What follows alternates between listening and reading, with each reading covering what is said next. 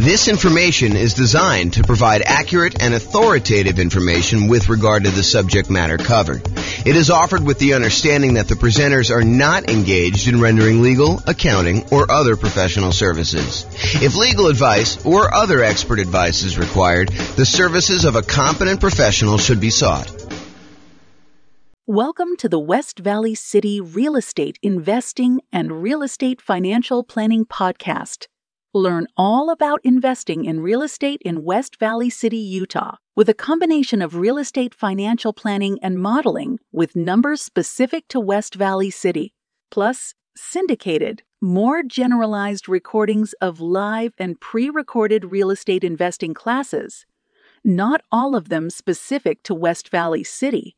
Be sure to stay tuned after the podcast for a message from our sponsors.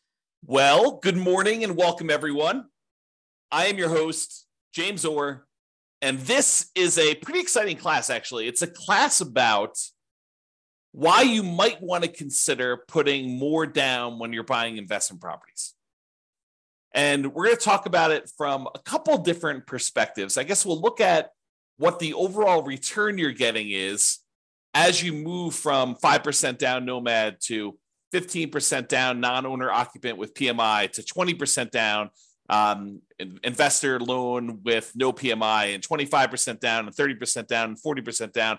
And we'll look at just a property I picked out that is going to be definitely different than the properties you're going to see. I mean, your numbers are definitely going to be different than what I'm going to show you, but hopefully you can pull out some of the lessons of looking at this property and see how things generally go. That way, when you run your own property, you'll actually be able to see this, and I'll show you how to run your own so that you can do this, your own analysis on this. So we're going to look at the returns we're getting as we go through these different down payments. And then what I'm going to do, I'm going to show you what the extra return you're getting on that additional down payment is. So we'll look at, hey, look, we're getting this return when we buy it with this financing.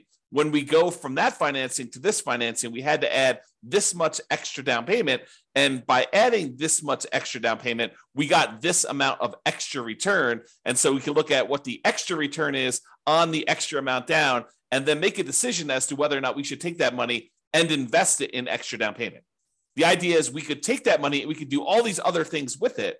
So should we take that money and put more down on the rental property to see what the extra return we would get on that money is? So that's what we're going to cover. So first, when I like to look at the returns you're earning on rental properties, I often like to use my return quadrants. It's kind of a visual way for us to look at all the different areas of return you get when you own rental properties, including a total at the center. So the 5 areas that you have return, there's kind of 4 primary ones, and then reserves, which almost everyone except for me forgets to calculate in the return you're getting on your reserves. But you have appreciation, which is the tendency for property values to increase over time. You have cash flow, which is the one I think most people are focused on. Usually this is like your cash on cash return or the amount of cash flow you're getting each month, whether that's positive or negative. It can be both. The next one is debt pay down. How much of the loan you're paying down each month. If you have a free and clear property, there's no debt pay down. But a lot of times when you have a mortgage on a property, you're paying down a certain portion of that loan unless you got an interest-only loan. And so you're making a little bit of a return by paying down a loan each month. And then the last one is the tax benefits you get by owning the rental property. So those are the 4 primary: appreciation, cash flow, debt pay down, and the tax benefits of depreciation, which we often call cash flow from depreciation because it shows up like cash flow by you not having to pay taxes. And then the 5th one is obviously the return you get by having reserves set aside to buy this property. If we're going to use the reserves as part of the denominator, as part of the how much you need to have put down and have in order to invest in the property, then we also need to honor that you probably are getting some type of reserve return on your reserves as well. And that may be, putting it in a savings account, or maybe if you have enough, putting it in the stock market and getting a higher return, which we're not going to talk about in this class because I don't want to get too far off topic, but that's the idea. So when I talk about these kind of returns and the returns you get, I usually talk about it in 3 different sort of like flavors. Number 1 flavor is the return you're getting in dollars. How many dollars did your property go up in value in the year? How many dollars of cash flow did you have that year?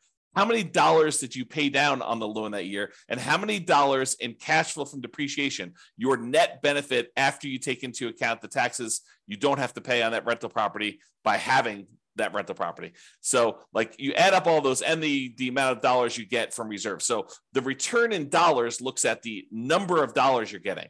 But a lot of times we want to look at how much money you're getting divided by how much you had to invest in order to make that deal happen. So that would be what we call return on investment. So the dollars amount in appreciation you got divided by your total cost to close plus reserve. So the amount of money you had to use for down payment, the amount of money you had to use for your closing costs, any buy downs, anything like that you had on the property, plus any money you have in reserves, that gives us the return we're getting from appreciation. So the dollar amount in appreciation divided by the total amount to close plus your reserves on the bottom, that gives you a kind of like return on investment from appreciation. Do the same thing with cash flow, do the same thing with debt pay down, do the same thing with the tax benefits like cash flow from depreciation, and the same thing for reserves. You get an idea of what the returns are. We can add all those up and you find out what the overall total return was on the initial investment. Now, the return you're getting in year one on how much you put into the deal in order to acquire the deal makes a lot of sense. But if you think about what the return you're getting on a property you've owned for 10 years, does it really matter what you put into the deal in the beginning at that point? If you're getting, $40,000 in appreciation because the property has gone up a lot in value, does it matter that you only invested, $500 in order to acquire that deal 25 years ago? Not really. And so return on investment, the importance of that metric goes away after year one. We no longer think to ourselves, what's the return we're getting on the amount that we invested anymore? Really what we'd like to think about then is the returns we're getting on how much equity we have in the property. So if you say to yourself, okay, now I've got, the property value has gone up, I paid down the loan, now I've got $100,000 in equity. Now we're more concerned about what the return we're earning from appreciation and cash flow and debt pay down and tax benefits and reserves, what the return we're getting on the equity we have tied up in that property. Because we could go and sell that property, release the equity, take that equity and go invest in something else. And so really what we want to think about now is what the return we're getting is if we decided to take that money and invest it somewhere else so that we can compare the return we're getting on the rental property to other options that we have in the world. Other things we could go buy. We can go buy another rental property. We can go buy stocks. We can go buy bonds. We can go buy any exotic investments you want to get. Okay. And so after year one, I tend to like to switch over and start thinking of, okay, now what's my return that I'm getting on the equity I have tied up in my property? And not to get too off the rails, but technically it's not even return on equity. Technically it's return on what I call true net equity after all of your expenses of getting out of the property. Because it's really not the return you're getting on the amount of equity you have in the property. It's really the return you're getting if you were to take that money out of that investment and you were going to go invest in something else. So we really need to know how much you'd walk away with in equity from that property. Your equity after you pay all your expenses, like your closing costs, your real estate commissions, the capital gains taxes you got due, and any depreciation recapture on any depreciation you took. So we want to look at equity after all those expenses. So we're not going to get into that today. We'll do entire classes on that concept, but I just wanted to introduce it to you. So now that I covered this, it's really like three flavors of the returns: return in dollars, which we'll talk about today, and return on investment, which we'll talk about today. We're not going to go into the return on equity stuff today because we're really just primarily focusing on when you acquire a property. So previously in classes, I think it was must have been late last week, we went over the loan comparison spreadsheet as shown on the screen here. And this is just an organized way for you to call up a lender and ask them about the different loans you're considering getting. And then you could fill in a spot on the spreadsheet for what the interest rate is for them, what the monthly PMI rate is, kind of make any notes about any points or anything like that you'd have to pay in order to get that. You put in your property value, and it does a whole bunch of calculations for you to show you what your monthly payment would be so that you can easily compare all the owner-occupant loans or all of the investor loans or all of the loans if you're considering any option that would work for you. So this is just to show you like this kind of summary spreadsheet. I am going to use the numbers from this spreadsheet as just like the example from today. Now, it is impossible for me to go ahead and pick an interest rate or set of interest rates because they vary depending on the loan. It's impossible for me to pick a set of interest rates for you where when you finally listen to this recording, that those interest rates are going to be valid for you. First of all, you probably don't have the same credit score exactly that the person that we modeled this kind of spreadsheet from. And interest rates change every day, sometimes throughout the day, depending on the lender you're using. And so it's not possible for us to do this. And I will also tell you the differences between certain loans does vary a little bit day to day as well. The cost to get those loans. So realize you can't use the numbers I'm giving you. You can't just automatically assume that the returns I'm going to tell you for adding an extra 5% down or going from 5% to 15% down or 15% to 25% down. You can't just assume that the returns I'm giving you are going to be valid for you. You have to do this math yourself. And in some cases, your lender or your real estate agent can help you. If they're unwilling or unable to help you, you can reach out to us and we'll do a consultation with you and help walk you through the math on how to do this for your own situation. But in a lot of cases, your real estate agent or your lender will be able to assist you in doing this math if you want to. Okay, so we've got all the loan information on here. Let's walk through. These are the different interest rates. I just entered a lot of these numbers in the Real Estate Financial Planner calculator so that we can actually do the math on all this stuff easily. So it just shows you a summary, though, of what the interest rates were for 5% down Nomad, 15% non-owner occupant, 20% down non-owner occupant investor, 25% down non-owner occupant, 30% down, and 40%. And so you can see that the interest rate is lowest for that owner occupant 5% down Nomad property. It is highest for that 15% down, and then it kind of goes down gradually as you put more down. So not only is the interest rate improving, but also you only have private mortgage insurance anytime you put less than 20% down. So in this case, it is going to be the 5% down loan and the 15% down loan are the ones that are going to have private mortgage insurance. And this is the private mortgage insurance rate shown here. So it is 0.4% for the 5% down loan as of the time of this recording and 0.47% for the 15% down. So the private mortgage insurance for you putting 5% down as an owner occupant is less than the private mortgage insurance you'd pay if you put 15% down as an investment property. So you think to yourself, look, James, I thought you told me that the private mortgage insurance was the insurance that I pay as the borrower to protect the lender in case I default. And I thought you said to me, hey, look, the lender would prefer you put 20% down, but they say, okay, I'll willing to make you an exception. I'll loan you, I'll make you a loan with less than 20% down, but you have to buy this insurance for me. That means if you default, they're going to help make me whole in case I need to sell the property and because I have to foreclose on you and then I have to get my money back out. So I want to make sure that they're going to protect me and make me whole in case there's a loss for me. So you think that the insurance would be cheaper if you put more down, if you put 15% down. But there's a difference. Private mortgage insurance is not just the difference in how much you put down. It's also whether you're an owner occupant or an investor. It's also your credit score. So there's a lot of things that go into its number of people on the loan. So there's a lot of factors that go into the private mortgage insurance rate. And what I want to point out to you is this is counterintuitive, I think, to a lot of folks in that the private mortgage insurance for someone putting 5% down is lower than someone putting 15% down because we went from an owner occupant with the 5% down to a non-owner occupant investor with the 15% down. Okay, so in dollars, though, it's about $148 a month versus $155 a month and some change. So dollars, we're talking about, I don't know whatever that is here, $7 more per month. Not a huge difference in this particular case. Again, this can vary. So when you call up your lender, your numbers may be very different than what I'm showing you here. Okay? All right. An important notice. In the Real Estate Financial Planner software, I modeled this out and I'm showing you the return you're getting over the first year. However, I started in month 2. Why did I start in month 2 and not month 1?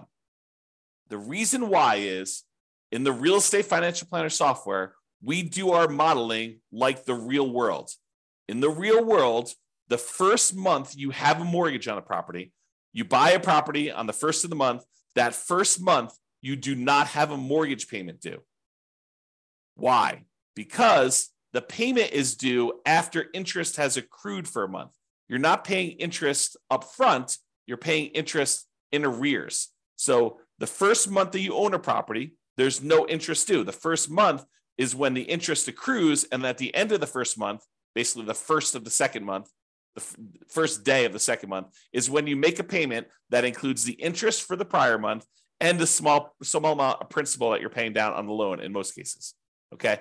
So the reason we're starting in month 2 is cash flow in month 1 looks exceptionally good. And I did not want to bias our numbers by using the return you're getting for the first month that you owned a property and have it skew that it looks like you got a lot more cash flow on a property, because you didn't.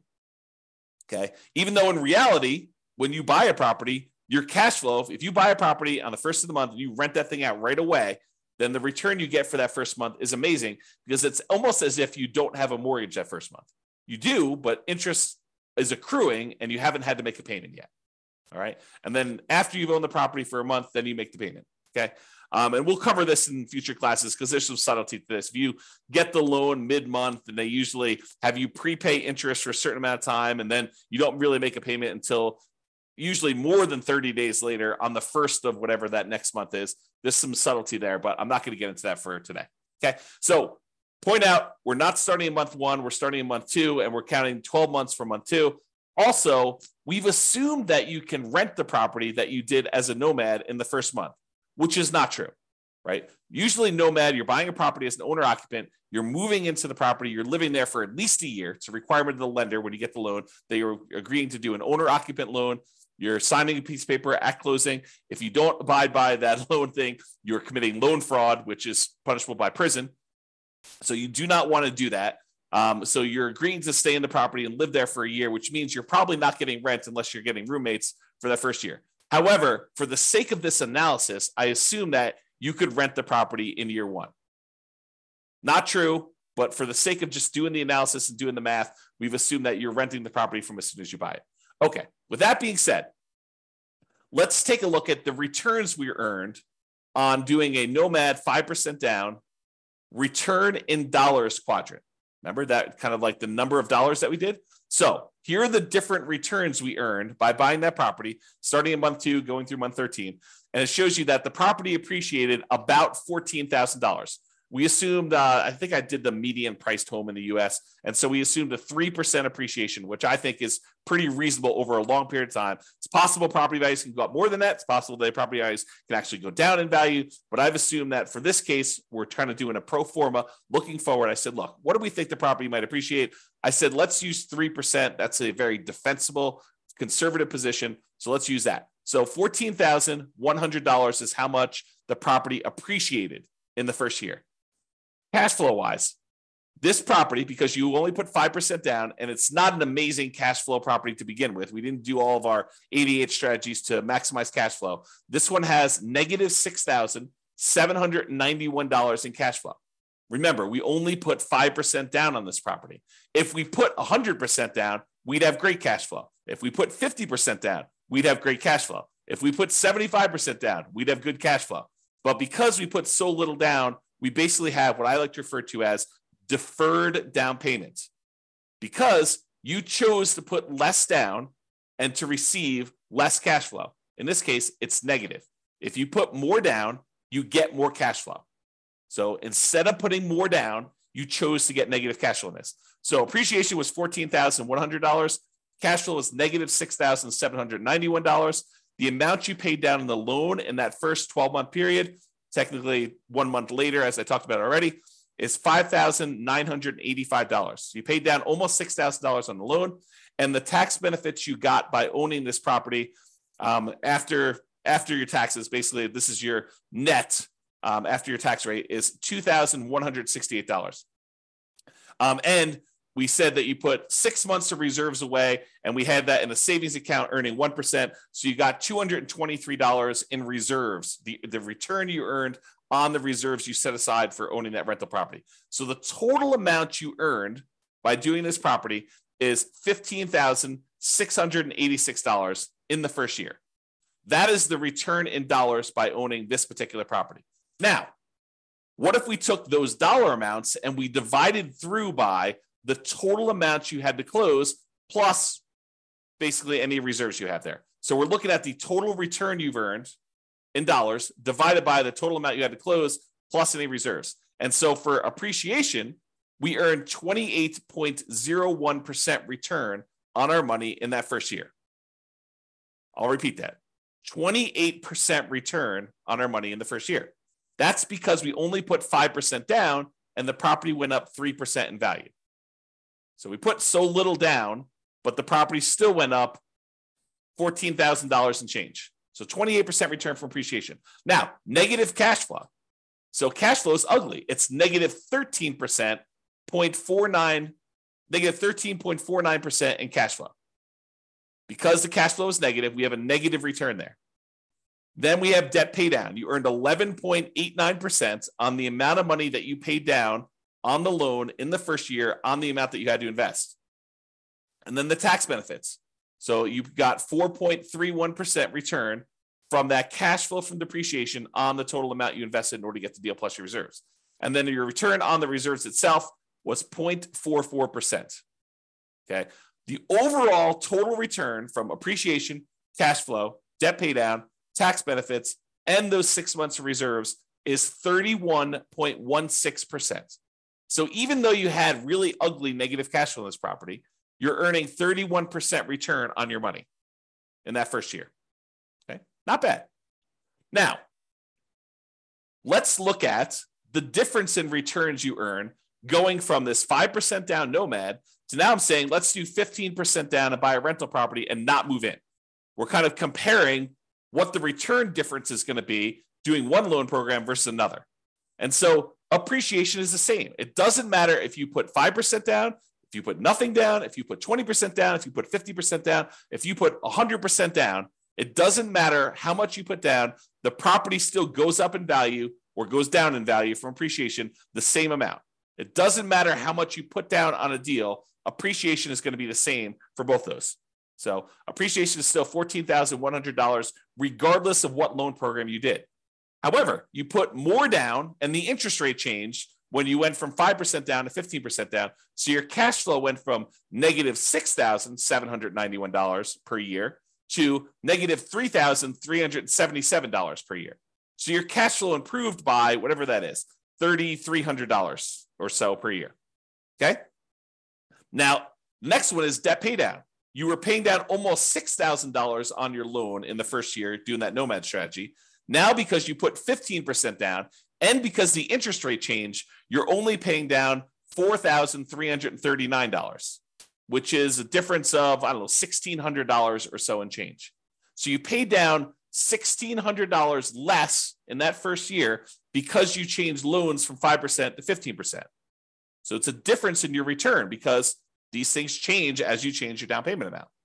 And then your tax benefits, they don't change regardless of how much money you put down. You still get the same tax benefits by owning an investment property that you do whether you put 0 down, 5% down, 15% down, 25% down, 50% down, or 100% down. It's still $2,168 on this property. However, the amounts you have to set aside for reserves does change because we're saying reserves are 6 months of your total cost to run a property. And if your payment changes, it means you have to set aside less if your payment goes down. So you end up earning a little bit less on reserves. You earned $223 for the year as a return on your reserves when you put 5% down versus $206 in reserves from your reserves when you put 15% down. So the overall difference, you went from earning $15,686 by owning the property with 5% down to now you got $17,436. Squint really hard, about $2,000 more by putting an extra 10% down on the property. You went from 5% to 15% down. So basically, you made $1,750 more, but you had to put up $45,063 more in order to get that extra $1,750. So when you think about that, you're like, okay, is it worth for me to earn $1,750 more in the first year on this particular property by putting up $45,000? Well, that's a return of 3.88% on the extra down payment. On that extra $45,000 you had to put down, you're getting a 3.88% return on doing that. In my opinion, that's probably not worthwhile, right? You're basically putting up $45,000 and you're only getting $1,750 more by doing that. But you have to decide that, and you have to run your own numbers to determine that. Okay. So this is the math we're going to do. We're going to say, look, what's the return we're earning in total from doing, this particular property with this financing? What's the return by doing different financing on the same property? And then we're going to say, how much more did I have to put down on that? And how much more did I earn by putting that down? And we're going to determine, should we put that extra amount down or not? You get to decide. Okay. So now we're going to look at the difference in return amounts. So before, we were earning 31.16% total return from appreciation and cash flow and debt pay down, the tax benefits, and on the reserves. So when we did the Nomad strategy, we were earning a 31.16% return in that first year on the total amount of money we had to put into the deal, including reserves. Now, when we put 15% down, we're earning 18.28% return. A lot less. Not quite half as much, but a little bit less than half as much.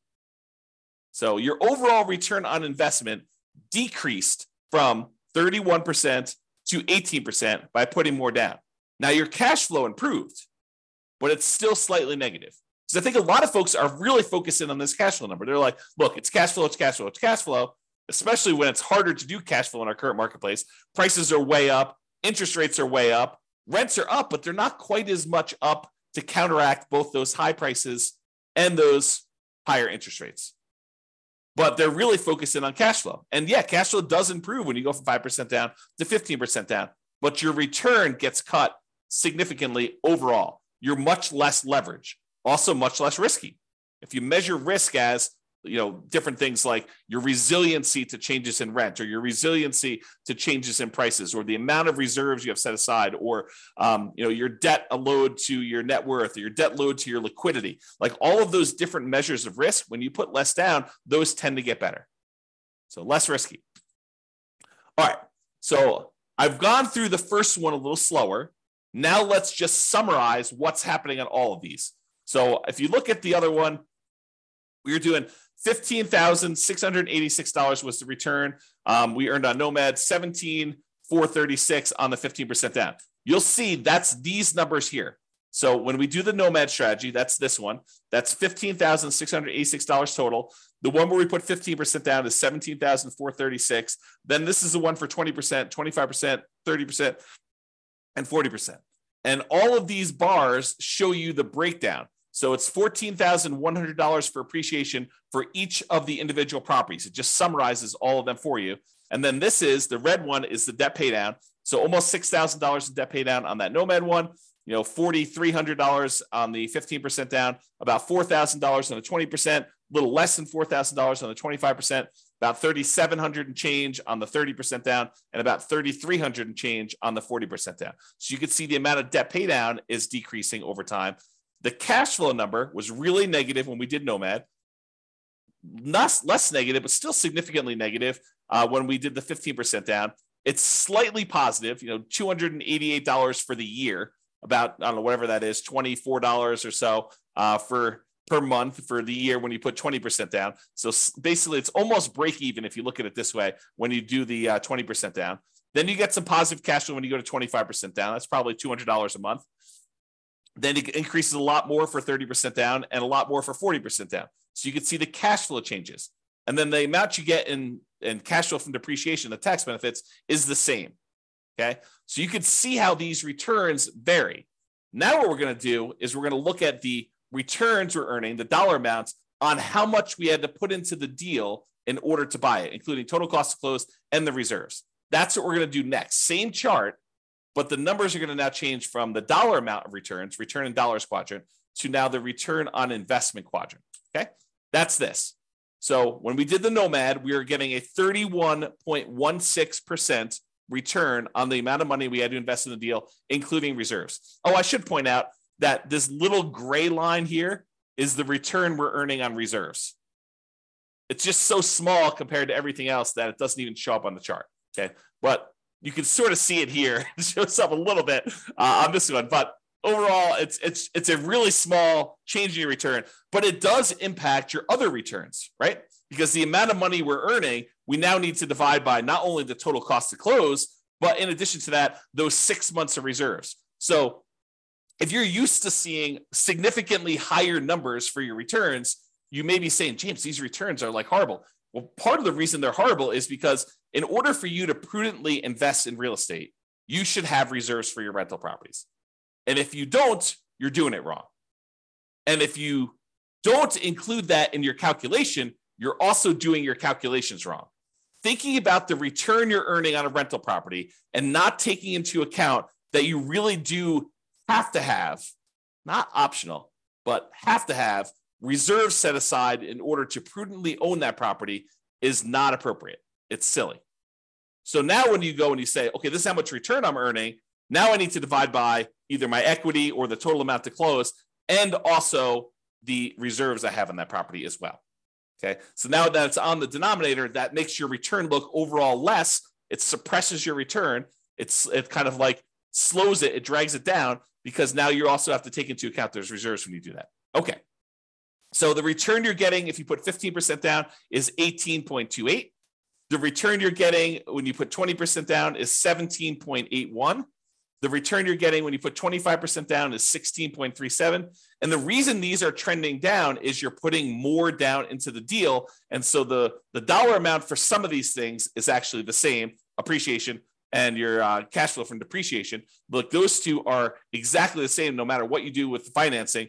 However, your cash flow changes and the amount you pay down the debt also change. But the amount you put into the deal on the denominator has gotten a lot larger. So your overall return on investment is going down. So 16.37 for the 25% down, 15.29 for the 30% down, and 13.63 for 40% down.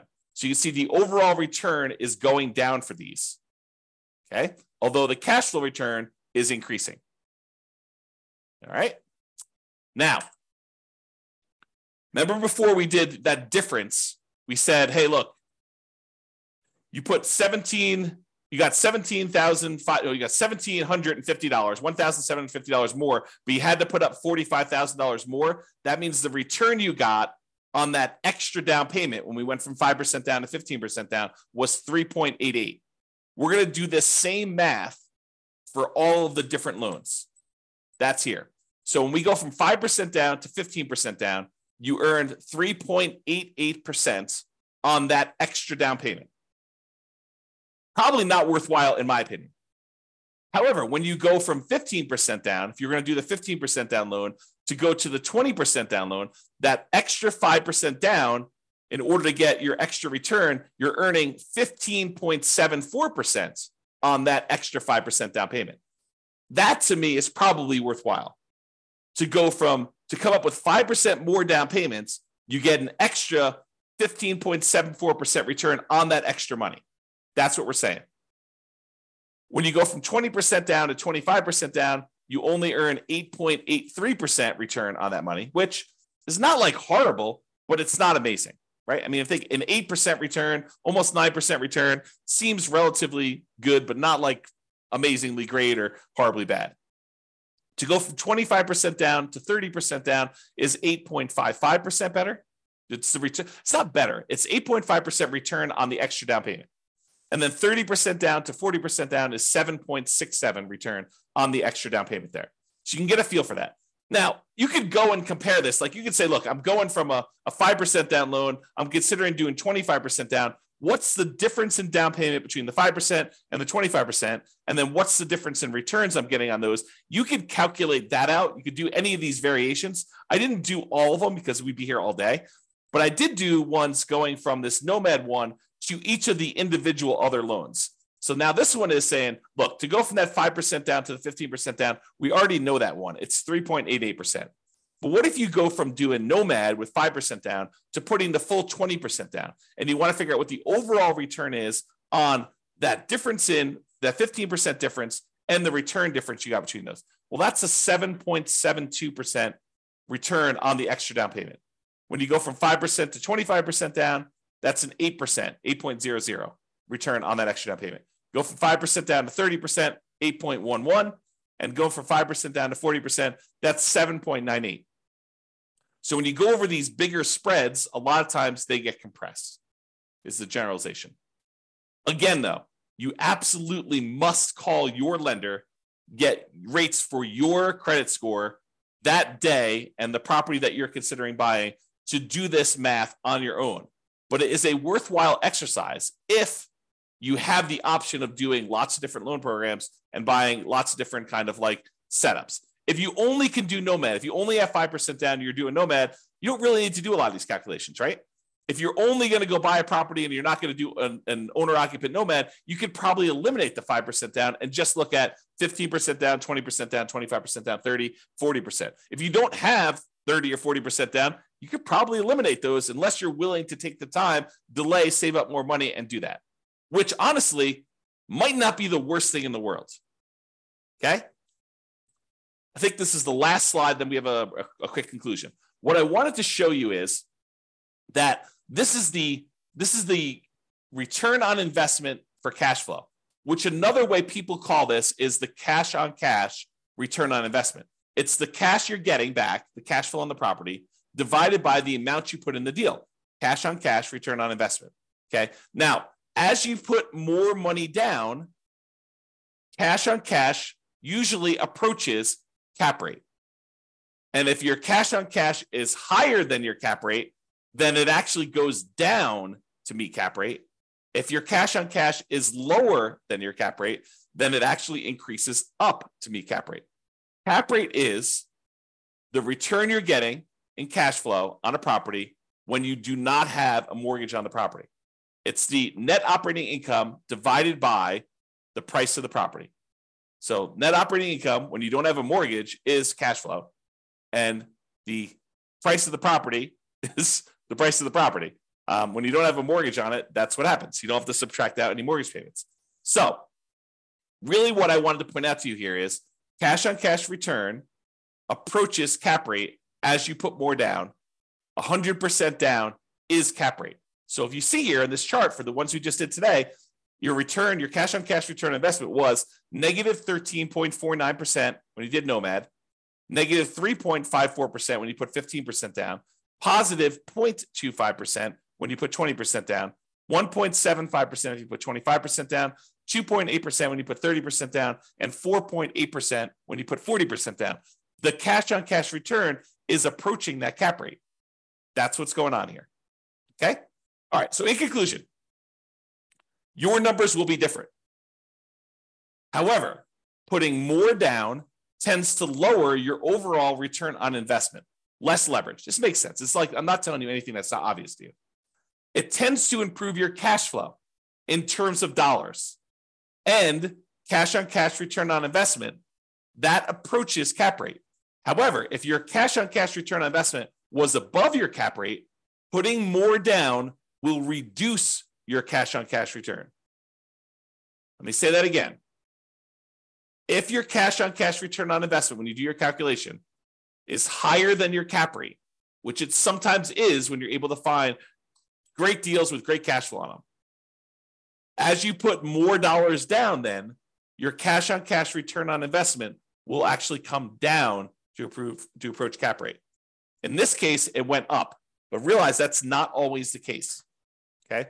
The return you earn on extra down payment can vary.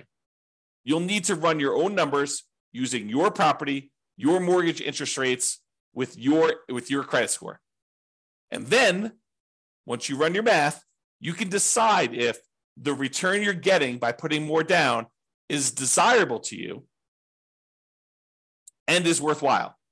The worthwhile part, in my opinion, is you look at the return you're getting on that extra down payment and you decide, is putting $45,000 more down worth me getting $1,750 more in return? And in most cases, for that number, I probably would say no. It's up to you, though, right? It's your decision. The desirable part is a little bit more subtle because, as you saw here, where the return goes when you put more down changes. Appreciation and tax benefits, they stay the same. So you're not really messing with those. However, it's a balancing act between how much cash flow you get and how much debt pay down you get for how much you put down. These vary a lot with down payment. And you put more down, you tend to get less debt pay down, and you tend to get more improved cash flow. And so you got to figure, a lot of people are focused in on this cash flow number, and they decide, hey, look, I'm going to go put more down because I want to get improved cash flow, or pick another property that has better economics, right? I think that's another solution for a lot of folks. Plus all the 88 strategies that we're not going to cover today. Okay. All right. So that's all I got for you. Thank you all for coming. I do appreciate it. I assume there's no questions. No one's been asking any questions. No one's been interacting. So thank you all for coming. This has been James Orr. Have a great day, everybody. Bye-bye for now. With home prices up, mortgage interest rates up, and rents up, but not quite enough to counteract the higher prices and interest rates. Cash flow on rental properties in West Valley City is harder than ever. Book a call with the Real Estate Financial Planner to apply our proprietary 88 strategies to improve cash flow on your rentals. See the show notes for a link to schedule your call and improve your cash flow today. If you're a real estate agent, lender, or professional in West Valley City that wants to help our real estate investor listeners, consider reaching out to learn about collaboration opportunities with this podcast. We'd love to add more value to our listeners by having you assist our investors buy, sell, and finance their real estate investments. See the show notes to schedule a call to discuss collaboration opportunities.